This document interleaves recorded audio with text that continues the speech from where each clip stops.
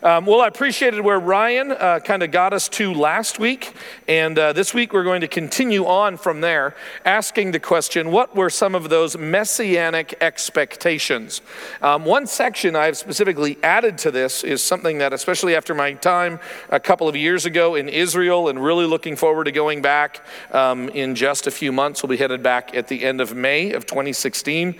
One of the major questions that we'd love to ask is, so why don't the Jews today believe in Jesus? And it really helps us understand not just, say, an evangelistic opportunity that we might have when sharing the truth about Jesus Christ with somebody of the Jewish faith, but it really helps us understand maybe a little bit more about our own faith when we know why people have an obstacle with Jesus. And this is why it is so good for us to go back and to ask the question, so as followers of Jesus Christ, I mean, I'll just go off of the name that on the one hand I love using about us. I've got no shame in the name Christian. I get concerned where it gets wrapped up in a lot of the cultural milieu. It becomes just a way of describing, as I usually describe it, people who were born in Ohio. So therefore I have to be a Christian, and that's really not where it comes from. And so I like to use, when I'm speaking, when I'm preaching, when I'm witnessing to people, I like to refer to myself as a follower of Jesus, as a follower of Christ, as a disciple of Jesus Christ, because seems like there's less confusion. I'll meet people and I'll say, are you a Christian? They'll say yes. And I'll say, well, tell me about your relationship with Jesus and where he is leading you and what he's doing in your life. And I meet Christian people all the time that go, I don't even know what you're talking about. I just said I'm a Christian. I didn't know that actually had any implications on my daily living, which is something the Bible would not know about. But here's why it's good for us to go back and to take an honest look, that when we think about who we are, sometimes we get wrapped up in, well, what we are. We're children of God, and we are children of God. Where this begins to matter more is that as we begin to share what we believe, we're not just believers in a generic God. This isn't where we have a big problem in the world today. There are lots of other religions that believe in God. And so we can have conversations. I could get asked to go and deliver a prayer somewhere, and they would say, we just want you to pray to God. They've got a view of God. I've got a view of God. It really doesn't matter. Does it really matter? So you just, you say what you want to say. Just make sure you end with like a God phrase and don't get any more specific than that. I can always tell there's something going on when it's something on the... You'll see it on like a TV show or something. At the very end, it's just this generic prayer around the table. It's this generic prayer in the emergency room, and it's just God, just generically. And we don't pray like that. I mean, I've been taught to pray in the name of Jesus. In the name of Jesus of Nazareth. This is how I have actually been taught, and that is fundamentally different than this. In the world's mind, okay? So here, it's I want to bring glory to him, but I want to get a little more specific. So when I say God, I don't mean Allah, I don't mean karma, I don't mean what some even, what they would consider themselves to be Christian scholars would like to refer to God as the transcendental reality or the ultimate reality. No, that's not what I believe in. I believe in Yahweh. A very specific understanding of who God is, a personal God who created heaven and earth. So I believe in Yahweh. Now, I want to take it one step further, is that I'm not just a follower of Yahweh as though Yahweh has only spoken in one way. But in the end, the revelation of Yahweh comes down to us through his son, and I'll use his Jewish name, Yeshua, or Jesus, and that becomes what we believe. And this is where the rub exists. This is where all of a sudden I find out we're on different pages. I've shared with you the lovely opportunity that my wife and I have had for over a year now, sharing our home and our lives with a young man named Taysir. Taysir is from Saudi Arabia. He is a part of right now he's a part of our family. We care deeply for him. And I love opportunities that we have to talk about God And him and I, and he, what's interesting is, and I'm just talking about Taysir, so don't take what I say about Taysir and make it apply to all Muslims everywhere. But when I begin to talk about Taysir, what he seems to really enjoy is finding these commonalities between our religions. He loves to talk, he'll say, me too, yeah, me too, me too, that's my religion too. And the more he says that, I don't know about you, and I'm not just trying to be a contrarian, although I have that in me, but I'm trying to realize something is fundamentally broken if he spends a year with Andrea and I, and he goes, yeah, me too. Because there's not a me too actually in our thinking. There's way more differences than similarities. And I'm not trying to be overly critical, but I mean, and I've told him this, so he's very much aware that I believe that we don't actually follow the same God. And where I have found the most interesting conversations to come up, and I'm very respectful, I'm very honest, is about him, Jesus, Yeshua. That's where all of a sudden, and I will point out as kindly as I can, and by the way, we're very playful too, okay? So you need to understand, he gets me, okay? He really does. But I'll point out, do you understand that my Jesus made your Muhammad? Like he made him. Like that's what I'm telling him, like that's what I believe. I don't believe in this similar, they're both prophets. I'm like, you don't get it, like, the only reason why Muhammad has anything is because Jesus, out of his kindness, let him be and let him live and let him breathe. That's Jesus of Nazareth. You understand? And I'm just trying to describe, I get excited talking about it. And he looks at me and goes, I don't think that. I said, I know you don't think that. Listen, I'm aware you don't think that, but you need to think that. That's what matters. We want you in our home because I want you to believe that. It's a difference. I don't want you to ever think that because I believe in God and you believe in God, that we kind of believe in the same God, even though it's a little bit different. And no. We believe in two fundamentally different things. Because I believe salvation is found in no other name. For there's no other name given to men by which we must be saved. And that name, according to the book of Acts, is who? Now, by the way, who designed all this? Yahweh, the Father. Jesus died for the glory of God the Father. That's the biblical theology. That's what all of this is trying to get us to understand. Now, so where does this point of contention come into play? And here's where it is. It's the identity of who Jesus Christ is, okay? Now, I believe Jesus Christ is truly divine, but let me kind of then wrap up this bigger picture here. Yes, he is divine, but he is truly Messiah. He is Messiah. Now, I say this almost every time I bring this up.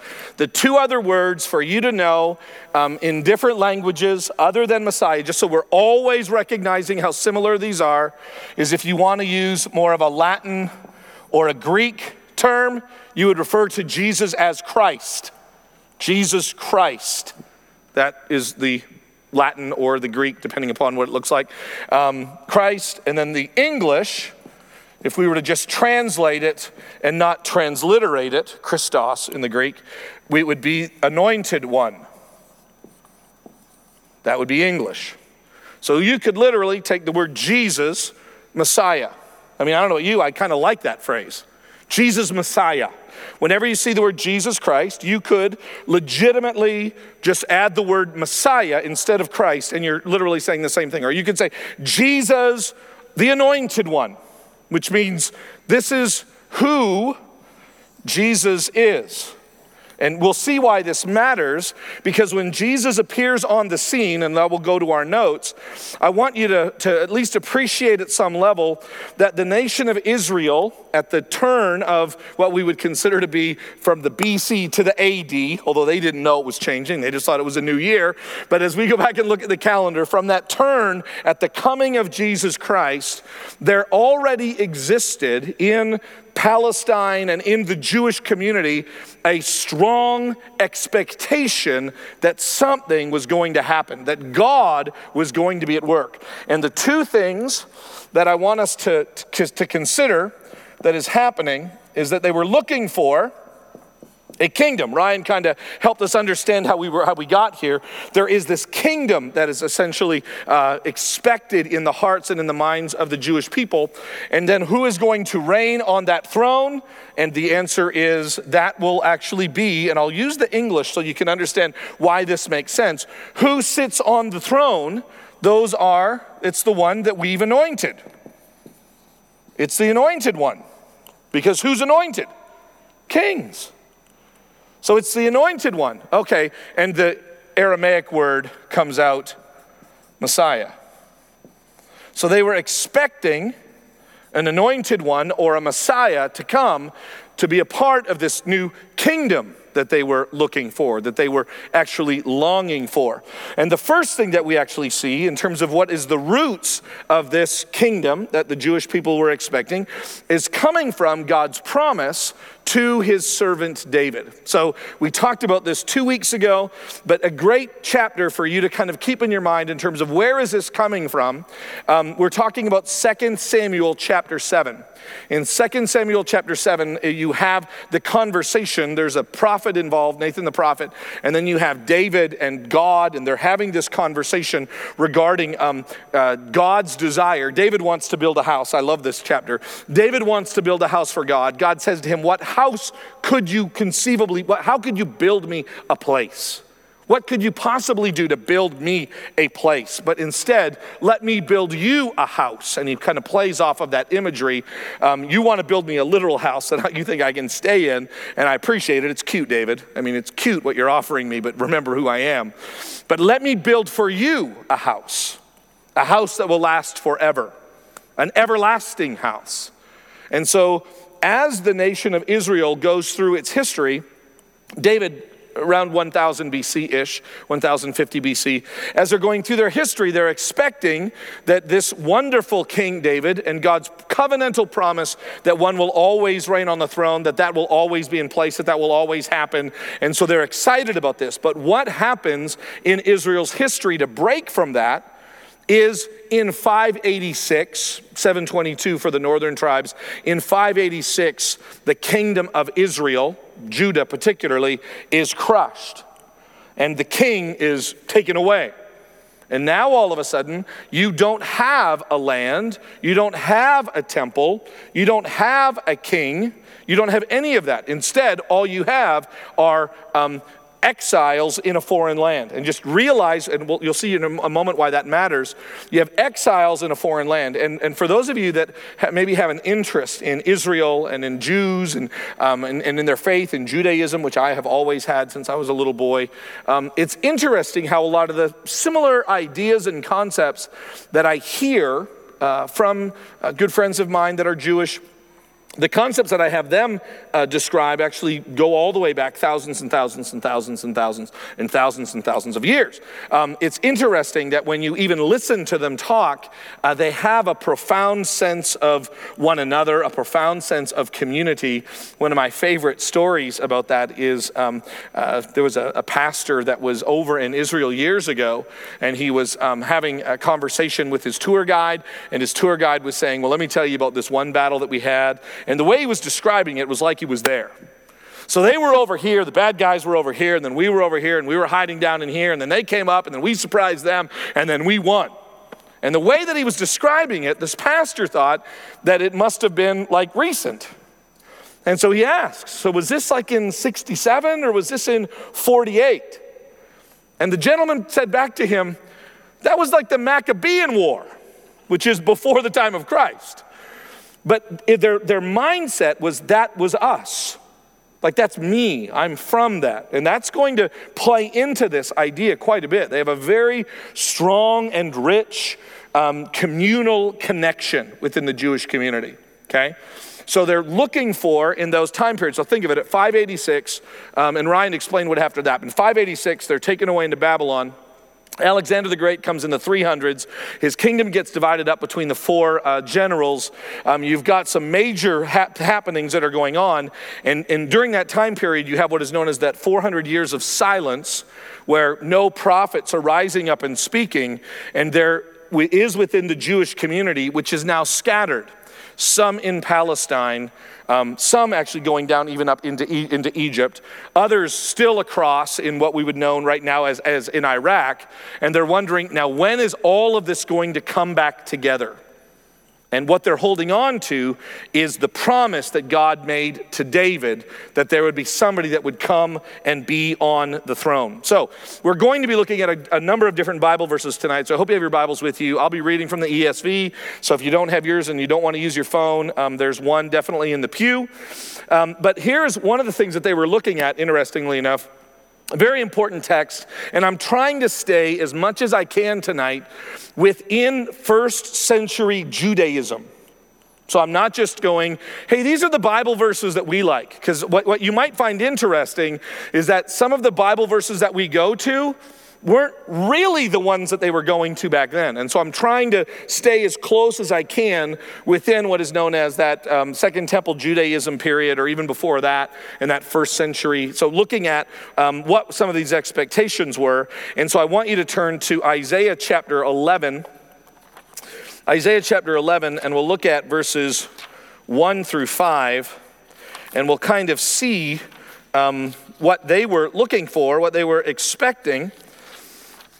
And I don't know about you, I love these, I've learned to love, let me be brutally honest. I've learned to love these very complicated chapters in the Bible. The book of Isaiah has got 66 chapters in it. And how many of you have read the book of Isaiah, like all the way through? Okay, so most of you have read it. Any of you get lost in it? I do. I'm reading it and I'm like, I have no idea where I am. Now all of a sudden we're mad at Egypt. Where did that judgment come from? And then in the middle of it, you'll break into a narrative and you'll deal with something from King Hezekiah. And then we find out what's wrong with Tyre and Sidon. Okay, where is this going? So the book of Isaiah has in it some very rich prophetic statements that are being made. And it can be difficult to try to piece them together.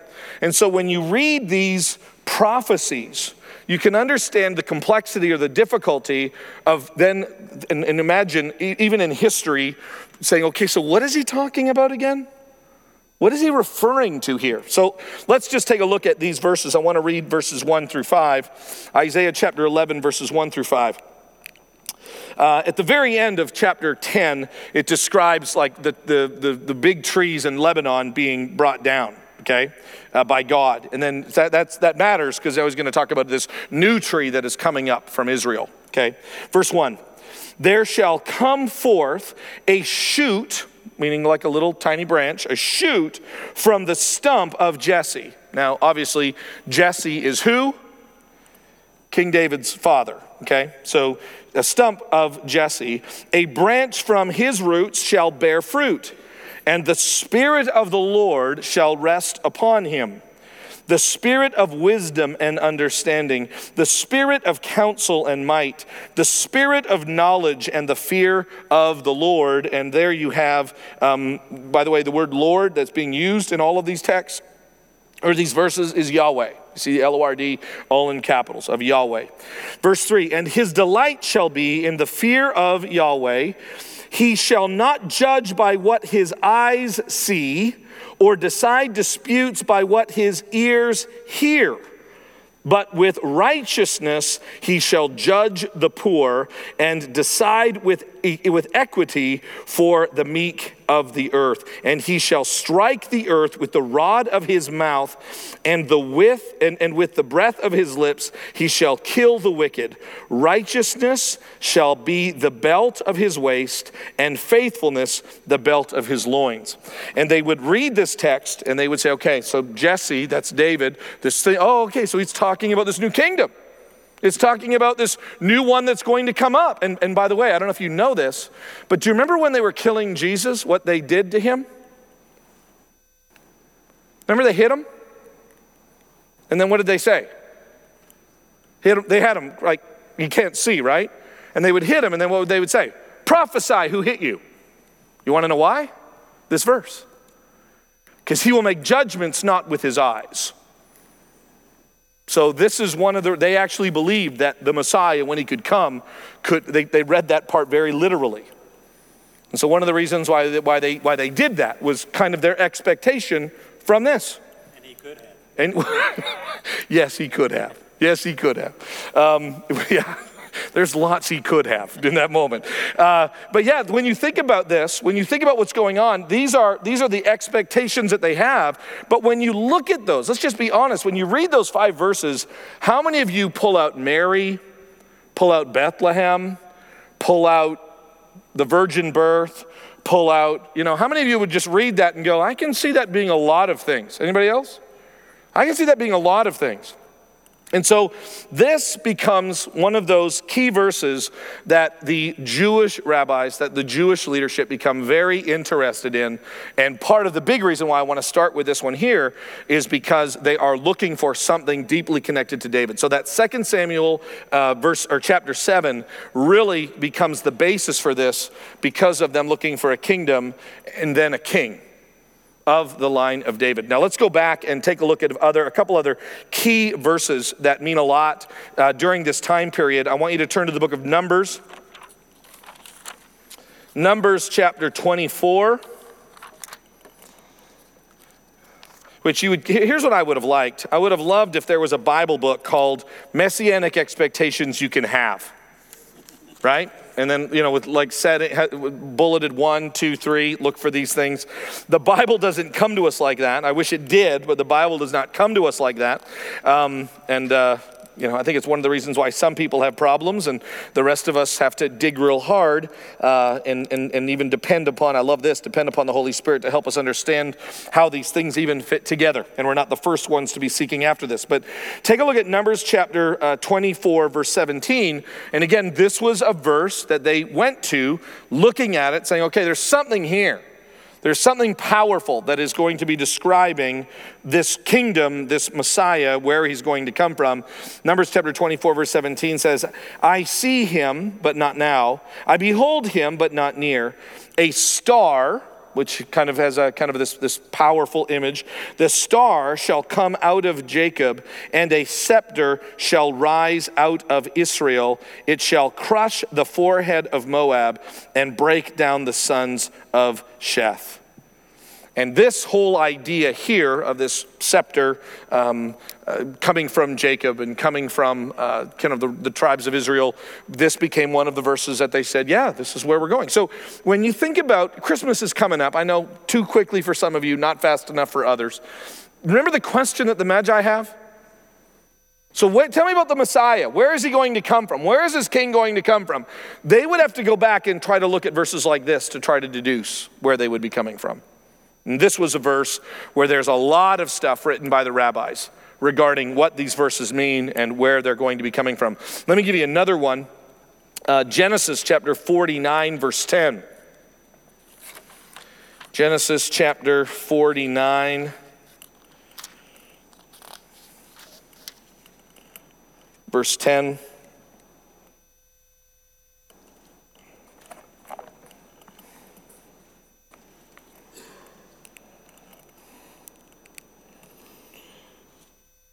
The scepter, which again you see actually being used in Numbers, and by the way, one of the ways in which Jewish interpreters, Hillel, the great Jewish scholar back, before the time of Christ, would actually say as verses lined up using the same phrases, you could link them together and it kind of strengthened the case about what the Bible taught. So this was like a Jewish way of interpreting it. So you have that same Hebrew word. So the scepter shall not depart from Judah. And Judah would be one of David's forefathers. Okay, so you definitely have a connection there. A scepter shall not depart from Judah, nor the ruler's staff from between his feet, until tribute comes to him, and to him shall be the obedience of the peoples. And they would look at that verse and say, okay, so from the tribe of Judah, from Jacob, and say keep going down, from Jacob, from Judah, from David, from Jesse, this is where all of this, and then they would hold on to that phrase or that idea that a scepter or a rod or rule would come. And that's what they're going back and they're looking for. This wonderful time where things are in control again. And without kind of going into all the particular details, although Ryan and I were looking at a 27-page report, literally just looking at different rabbinic teachings and stuff, let me just kind of summarize it by this. That the messianic figures, okay, and here, let me just help you. There's something I had to wrestle with. I think that I wanted the Jews to have a almost accurate understanding of what the Messiah would be in the first century. And the truth is they didn't. They had a strong view of a king, some kind of leader. They had a strong view that there were going to be certain parts of the kingdom, that peace was going to come and that rule would be established, that their enemies would be defeated. But there wasn't this uniform picture of exactly how it was all going to work, which probably explains why there's always room for debate and disagreement and argument and disapproval in the times of Jesus Christ. It wasn't as simple as Jesus pulling out his birth certificate and showing it to everybody and them going, oh yeah, well, what can we do there? Look at that. Yep, Mary, Joseph, yep, that's it. Yep, sorry, you're the Messiah. I mean, it's far deeper, it's far richer than that. And so here's kind of the way I've kind of summarized it. The idea of the Messiah and what he would actually be like, it kind of ranges. Some of the rabbis would refer to him as a king. Others saw him more as a priest. Others saw him more as a prophet. What I think the book of Hebrews does beautifully is describes Jesus as what? King, priest, and prophet. So which one of those is he? And the answer is, I kind of look back somewhat sermonically, but I think also exegetically, is that what Jesus of Nazareth, the real one who came, okay, not the one that they were wanting to come, but the real one who came was greater than they could have imagined, was bigger than they could have fathomed, which I think sometimes what I love about the Bible is part of the what we would consider to be the vagueness or the lack of succinct description is just the bigness of God's prophecy. It's just the bigness of who he is. There's no language that can fully encapsulate exactly what is going to happen. And so it looks to us as though it's nuanced or vague or ambiguous, but in the end, it's just big. It's just profound. It's just deep. It's just rich. And so during that time period, and I would say between 200 BC, it's 400 years, 200 BC to 200 AD, so it extends even after the time of Christ. They are longing for, and Ryan kind of set it up last week, because of the political turmoil, because of that they had a history of David doing well. And then Judas Maccabeus, the hammer, comes in, and he provides some relief. And they're going, we like this, and we don't like Rome. And you know what? The Bible seems to describe this peace and this fear of the Lord and they're going back and they're reading all of these texts and they're saying this must be what's going on. And they're waiting and they're waiting and they're waiting and they're waiting. And then Christmas comes. So I want to spend a little bit of time hopefully enjoying some of these texts. I want to walk through here and I want to just take a quick run through these verses. I think these will be helpful verses. There is a lot of debate. I would argue much of it is foolish. But there's a big debate about Jesus' own self-understanding. Which when you start talking like that, it usually means that someone's trying to write a PhD. So you have to add to the body of knowledge in the world. And so it became very chic. And this, by the way, would be hundreds of years ago to come along and to say, well, who did Jesus really understand himself to be? And they began to describe different aspects of Jesus' ministry. He was more of a political revolutionary. That's who he was. Attacking Caesar, don't pay taxes. Like that's kind of who Jesus was. Well, you know what? No, he was actually more, some would actually write, kind of more of a magic man. Kind of working miracles. Now we don't believe in miracles because we're modernists, okay? So I don't really believe in that, but he could do these kind of weird things, card tricks and stuff. And so that's what they saw him as. And then others would say, no, he's more of a prophet. I don't believe he was a magic man. He did work miracles, but I believe they're true. But all of these, again, looking at the bigness of who Jesus Christ is, Most books, even great books by like Albert Schweitzer, where they're trying to understand who Jesus Christ is, the deepest concern that I have is that he could almost never be this. And even if he is this, it's not within the divine category. Okay? This could still all be earthly, right? Like a king. But Jesus comes along and says, hey, not only am I that, but the bigger context of who I am is I am in fact God. Okay, so how does Jesus understand himself? And so there's a lot of descriptions, or a lot of, I guess, debate as to whether or not Jesus understood himself as the Messiah. Now, for the sake of honesty, I want to help you understand, for those of you that enjoy, and I do thoroughly enjoy the History Channel, Discovery Channel, okay, which they don't just have good Bible-believing programs, okay? They're doing better actually in bringing on some great scholars. I'm seeing Al Mohler a lot more. I just absolutely love his scholarship. But they're to just take a guy from Harvard or Yale or Notre Dame or whatever is mostly liberal theologians is not a good description of Orthodox Christianity, okay? Now I need you to understand this because this can be confusing to the average person, okay, who doesn't recognize this distinction. When I say, what did Jesus say about himself? Most scholars would say this, on the liberal side. They would say, well, we don't know what Jesus would say about himself. Now, if I were to say to you, what does Jesus say about himself? You would go where to find out what Jesus said? You'd go where? The Bible. Well, duh, the Bible.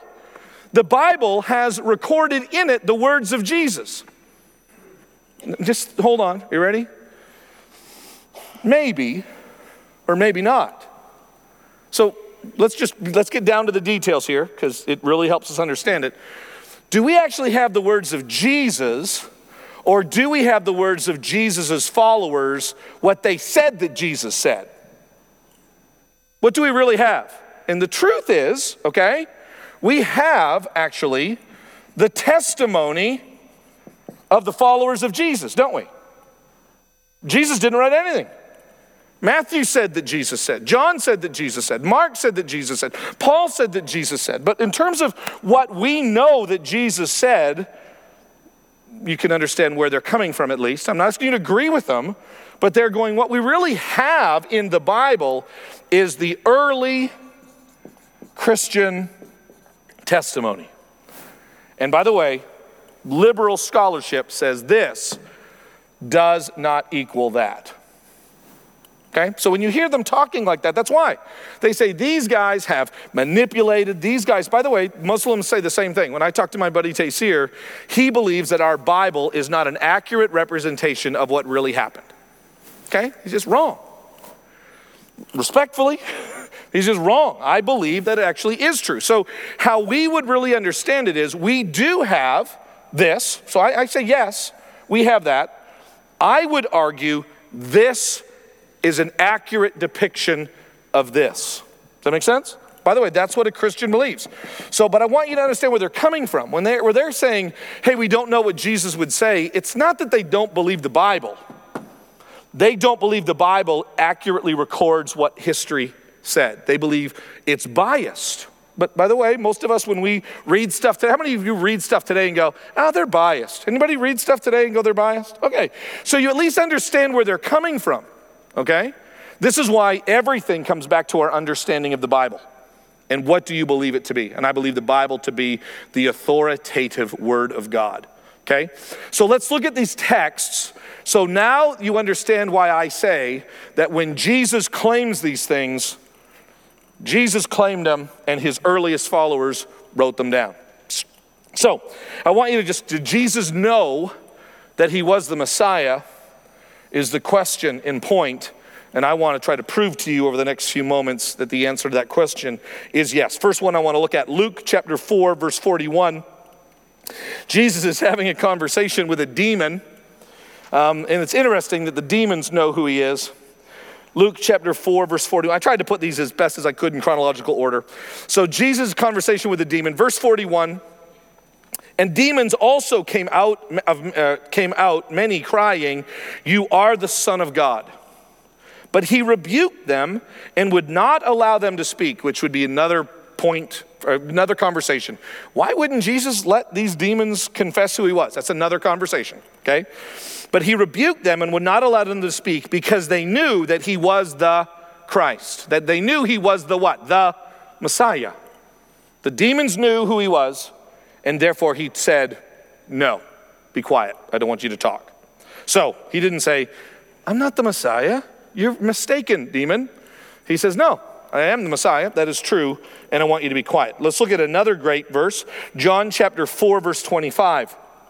This is the Samaritan woman at the well, Jacob's well.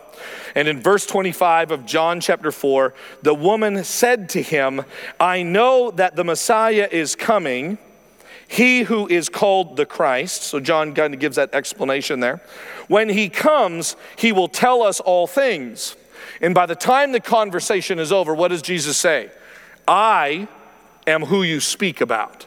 I am the Messiah. So Jesus understood himself to be the fulfillment. Next one, John chapter 10, this is one of my favorite sections in all of the Bible. In John chapter 10, for those that are dealing with, did Jesus understand himself to be what the Jewish people were expecting? Not only that, but this is a great text for Jesus' belief that he was divine. Okay, because I could at least work with you along the way that Jesus could have considered himself to be the Messiah, but then it could have just been like a king like David. He's more than just David, okay? He's bigger than that. But here's how how they see that encounter that Jesus is having with the religious leaders. Verse 22 of John chapter 10, at that time of the Feast of Dedication took place at Jerusalem. It was winter. Jesus was walking into the temple in the colonnade of Solomon. By the way, I tell you, we're going to be there next May. That's going to be incredible. I love being in that area. Anyway, so the Jews gathered around him and said, how long will you keep us in suspense? Which, here is the problem. I've recently gone through the Gospel of John with a couple I'm sharing the gospel with right now, and this is such a joke that they're saying, tell us. Because if you were reading in chapter 4, Jesus is telling them. In chapter 5, Jesus is telling them. In chapter 6, Jesus is telling them. In chapter 7, Jesus is telling them. In chapter 8, Jesus is telling them. In chapter 9, Jesus is telling them. And now they're going, will you just tell us? Like it literally is like, are you serious? You did not just say that to Jesus. The Jews gathered around. How long will you keep us in suspense? If you are the Christ, tell us plainly. And Jesus answered them, I told you, and you do not believe. The works that I do in my Father's name bear witness about me.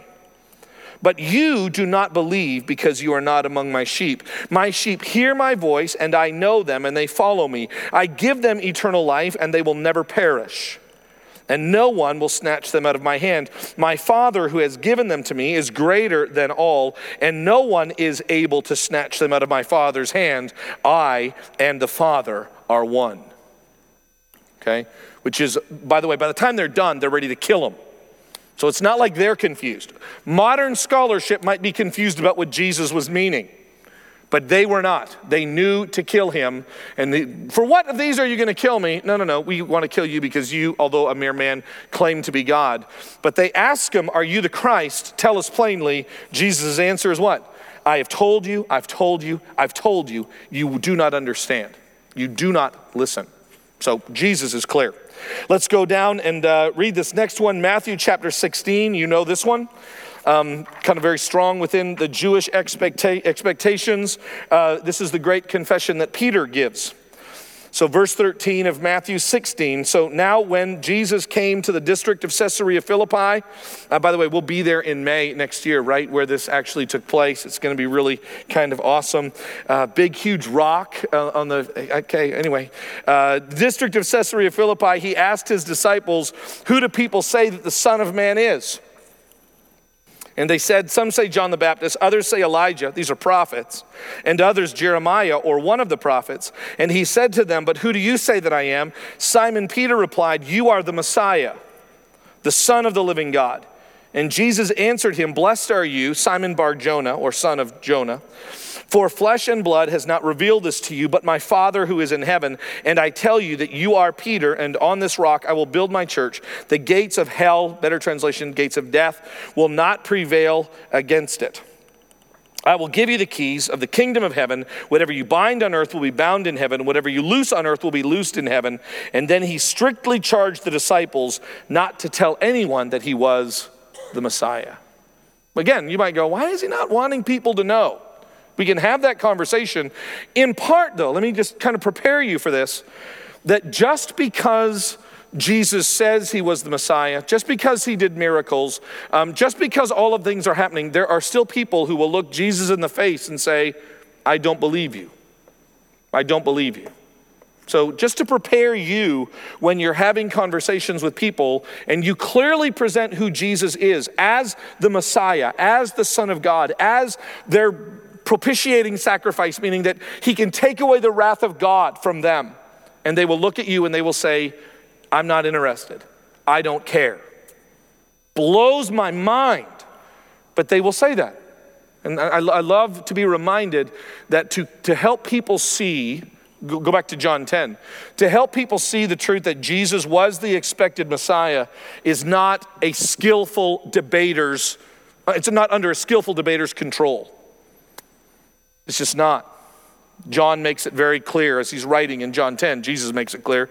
He says what? These things are revealed to you by my Father who is in heaven. And it has really changed my evangelistic strategy to not just be able to be prepared to explain who Jesus is from the scriptures, but to pray and to beg the Lord to do a work that my skills of arguing does nothing. So, as we continue on, I want you to see a few more here. Mark, we're still in Matthew. Matthew chapter 22, verses 41 through 46. Now, while the Pharisees were gathered together, Jesus asked them a question, saying, what do you think about the Christ? Whose son is he? And they said, the son of David. And he said to them, then how is it that David, in the Spirit, calls him Lord?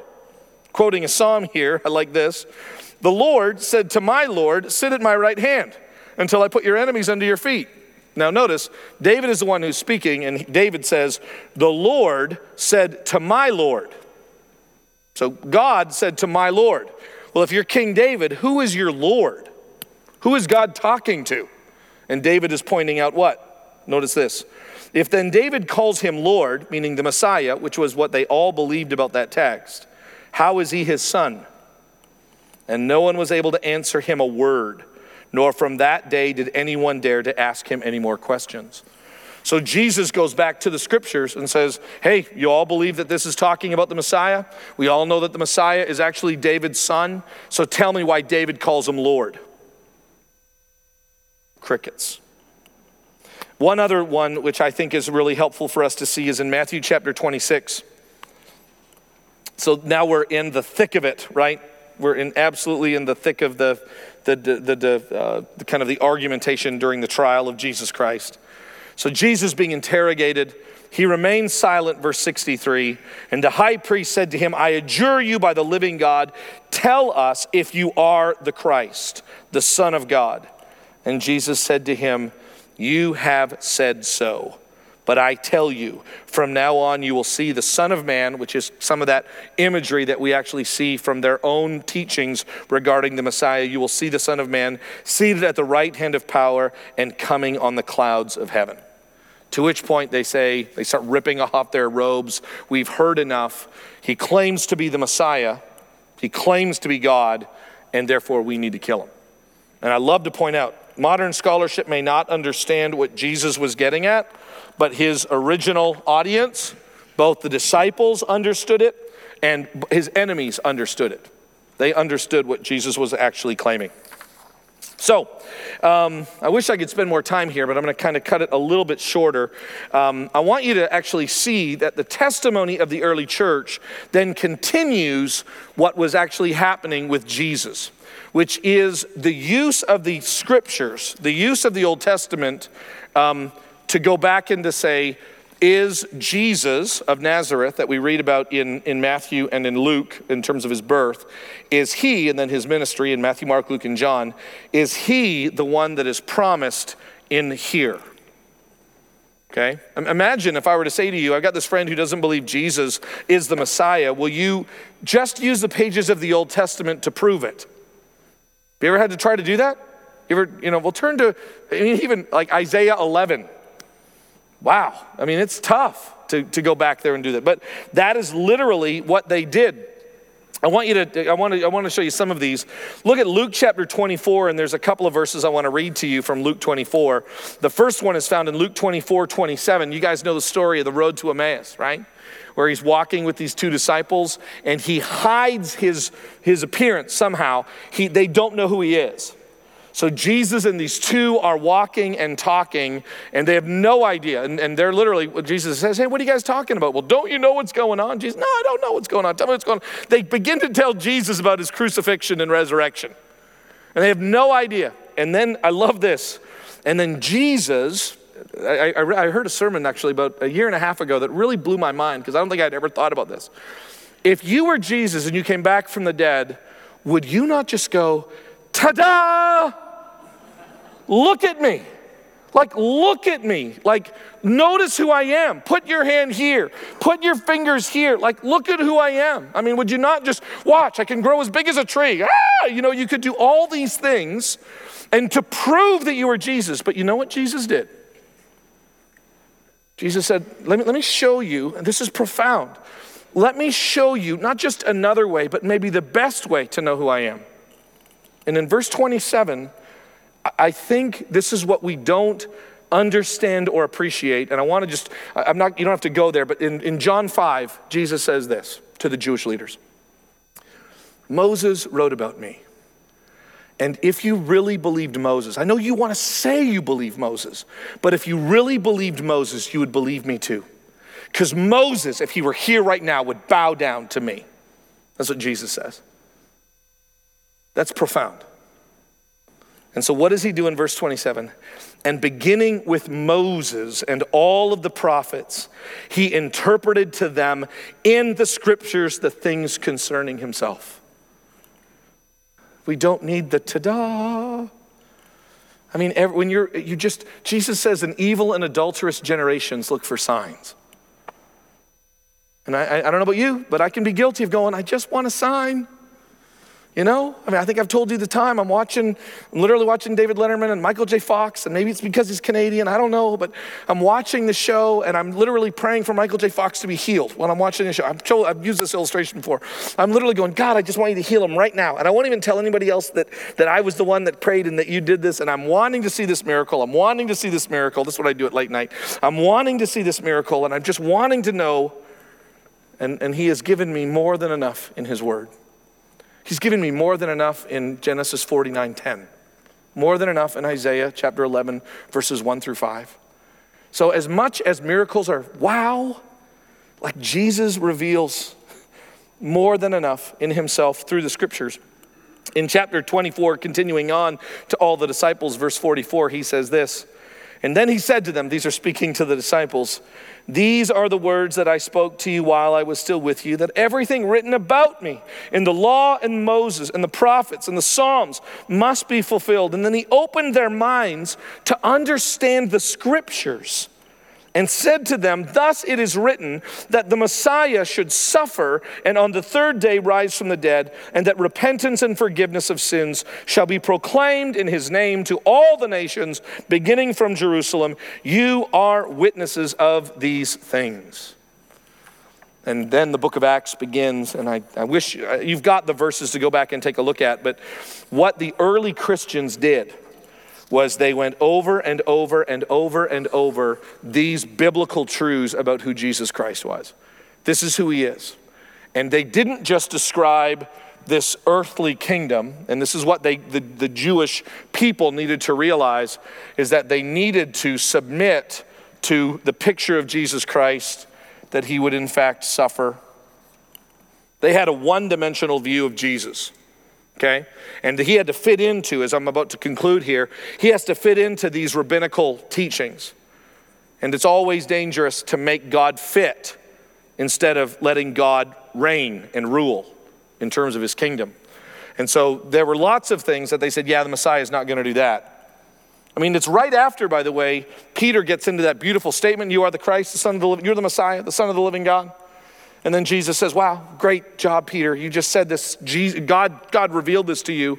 And then he said, and by the way, the Messiah will suffer. And what did Peter say right after that? Never. And so right from going, you are the Messiah, and Jesus says, God has revealed this, almost the next words out of Jesus' mouth are what? Get behind me, Satan, for you do not have in mind the things of God, but the things of men. Why? Because when we take the Messiah and make him serve us, make him serve our understanding or our purposes. I read something the other day, I want to say it was an Al Mohler quote. Somebody quoted it. It was this, that if you are serving Jesus so that you can get what you want out of life, that's idolatry. That's idolatry. We don't serve Jesus so we can get what we want. We serve Jesus because he is the Messiah. So let me give you this as we close, actually. This is fascinating. Some of you might go, this isn't really kind of fitting in my head. And I've enjoyed actually developing some Jewish friends over the last few years. And I love to ask them questions because here was my mindset coming into this, was that they would look at these Bible verses about Jesus, hello, born of a virgin. If that doesn't say Messiah, what does? Hello, Jesus, Son of God. If that doesn't say Messiah, then what is? Hello, and I had all these things that in my mind were proving that that he is the Messiah. And what I found interesting, these are, and this is not just one particular framework, this is modern Jewish apologetics as to why they should not follow Jesus. And as I read them, you're going to go, okay, wow, this kind of undercuts how I would even witness to a Jew. Number one, Jesus did not fulfill the messianic prophecies. So you begin with this. When the Messiah comes, first thing he's going to do, according to Ezekiel 37, is he's going to build a temple. And did Jesus build a temple? No. Okay? So that's one thing Jesus didn't do. Number two, Isaiah 43 describes all these things, all the Jews coming back. As I described, they went out to Babylon, they went down to Egypt.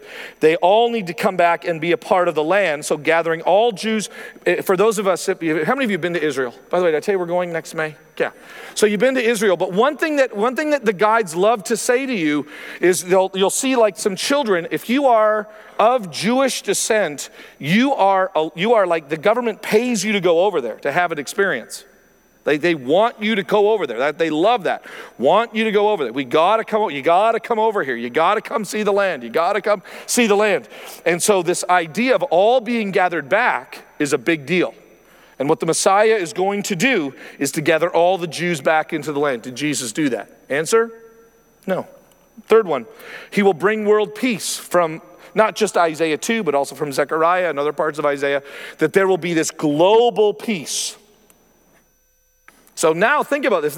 If this is part of the not just modern understanding, but I would say part of it would be existing within the first century as well. Did Jesus bring peace to the world? And funny, well, I would argue yes. Don't you understand we have peace with God? No, that's not what we're looking for. It's not what we're arguing about. It's world peace. And then the fourth thing that they believe the Messiah will do is spread universal knowledge of the God of Israel, so that everyone will know that Yahweh is the God of Israel and the God of the world.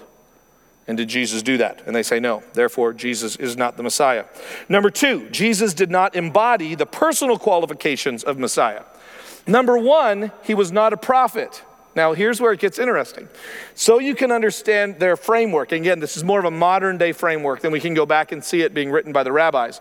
But the rabbis through the last 2,000 years have saying the only time a prophet can actually be speaking to Israel is when the majority of Jews in the world are living in Israel. Okay, so that's the premise. That stops at the time of Malachi. So step one, the majority of Jews in the world need to be in Israel. Once that happens, then prophets can begin to speak, which is driving a lot of this, we need to come back to Israel. Okay? within certain groups within Judaism. Is he a descendant of David? Now, what's interesting is we would argue what? Yes. But they say, well, who is his father? And we would say who? God. Which is interesting.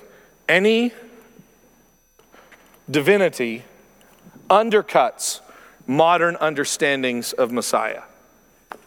So when we say Jesus was born of a virgin, meaning that Joseph was not his real father, then, they, literally in some of the stuff I was reading, they're like, fine, we'll even give that to you. And if that is true, that Jesus was born of a virgin, and therefore we don't know who his father is, then obviously he's not the Messiah. Okay? Wow, that one kind of really, because I have to preach that he was born of a virgin, right? Like that's what we believe. And it really undercuts some of this. And then the other one that they make a big deal out of is that does he observe all the Torah? And Jesus comes along in Matthew 5 and actually says, I'm not come here to abolish, but to fulfill it. And so a lot of the teachings that are true that Jesus did, that the early writers, Jesus broke the Sabbath, Jesus broke. So then why would you, and by the way, they have all these fascinating scriptures. One of the fascinating things that they want to go along and say, listen, this is how we know Jesus was not the Messiah, is that the book of Deuteronomy says that even if someone comes along and does miracles, but does not follow Torah, then he is a false prophet. Which, by the way, is in Deuteronomy. That you can have people that can deceive you with miraculous type things. And if they do not follow the words of God, then they are a false prophet. And then they use Deuteronomy to prove that Jesus Christ, who did not follow Torah, is obviously then not the Messiah. So you've got to be able to discuss that one, which then, we'll talk more about this as things go on. They also, by the way, believe that we as Christians have mistranslated certain verses that are referring to Jesus. Isaiah 9, Isaiah 53, the suffering servant. Psalm 22, which is the great depiction of Jesus dying on the cross. Behold, they have pierced my hands and my feet. What's interesting, though, I'll give you the other side of this. There is evidence, and this would be shocking within the Jewish community. There is actually evidence through the centuries of Psalm 22 actually being altered, like changed by Jewish scribes because of how accurate it depicts the crucifixion of Jesus Christ, which is amazing that they would actually do that. But they would say these are mistranslations. What do they do, particularly with Isaiah 53, is they consider this story of the suffering servant of God to be Israel itself. So they take a lot of the Messiah language, and again, it's hard to talk about all of Jewish teaching, but large sections of Jewish teaching now look back at some of these texts that would describe a suffering servant, and they would say that's actually just depicting not a Messiah figure, but in fact, the nation of Israel itself. And then lastly, this is kind of an interesting one, Jewish belief is based solely on national revelation. And here's what they mean by that. Is that there is not a chance that when the Messiah comes, the Jews will miss him. Like that doesn't even make sense. There's no way that if God sends the Messiah, that the nation of Israel would miss their Messiah. How would that even happen?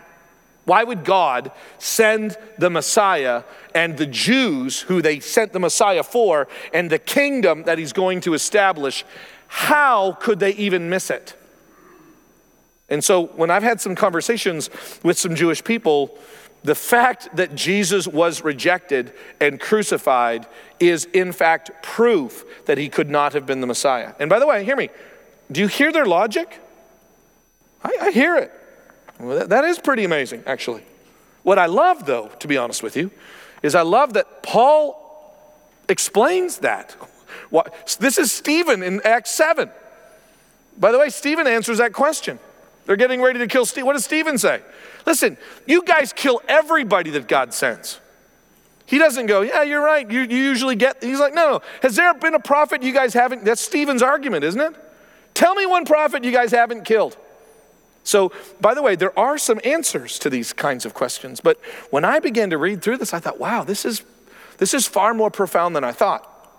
And it really has taught me to want to go back and to look at some of these Old Testament texts so that next time I'm in Israel, especially it's next May, I don't know if I've told you that, it's next May 28th through June 8th or 9th, is that I want to be able to use some of these Old Testament texts in some very honest conversations to prove from the scriptures that Jesus was in fact the Messiah that God promised, the Messiah that the Jews expected, and the Messiah that came to rescue his people from their sins.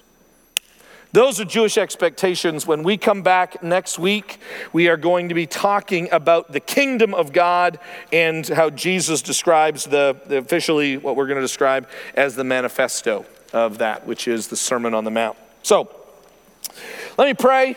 We're done. God bless. God, I thank you for this time and for Jesus.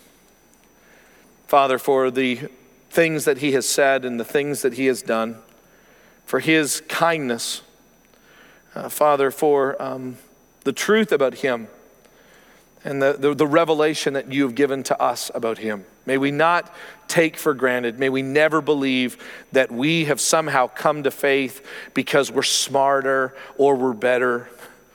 The truth is, Father, it is by your grace that we believe. And so I thank you for that. And I pray that with earnestness, that we would share these truths about what we believe, not just about a generic God, but the real God of the universe. Yahweh is your name, and your Son, Jesus Christ. And Father, may we be faithful to him and to you. And may we make much of him and therefore make much of you. We ask you for your strength and your wisdom and your courage as we live out this in a culture that doesn't want to hear it. Yeshua's name, amen.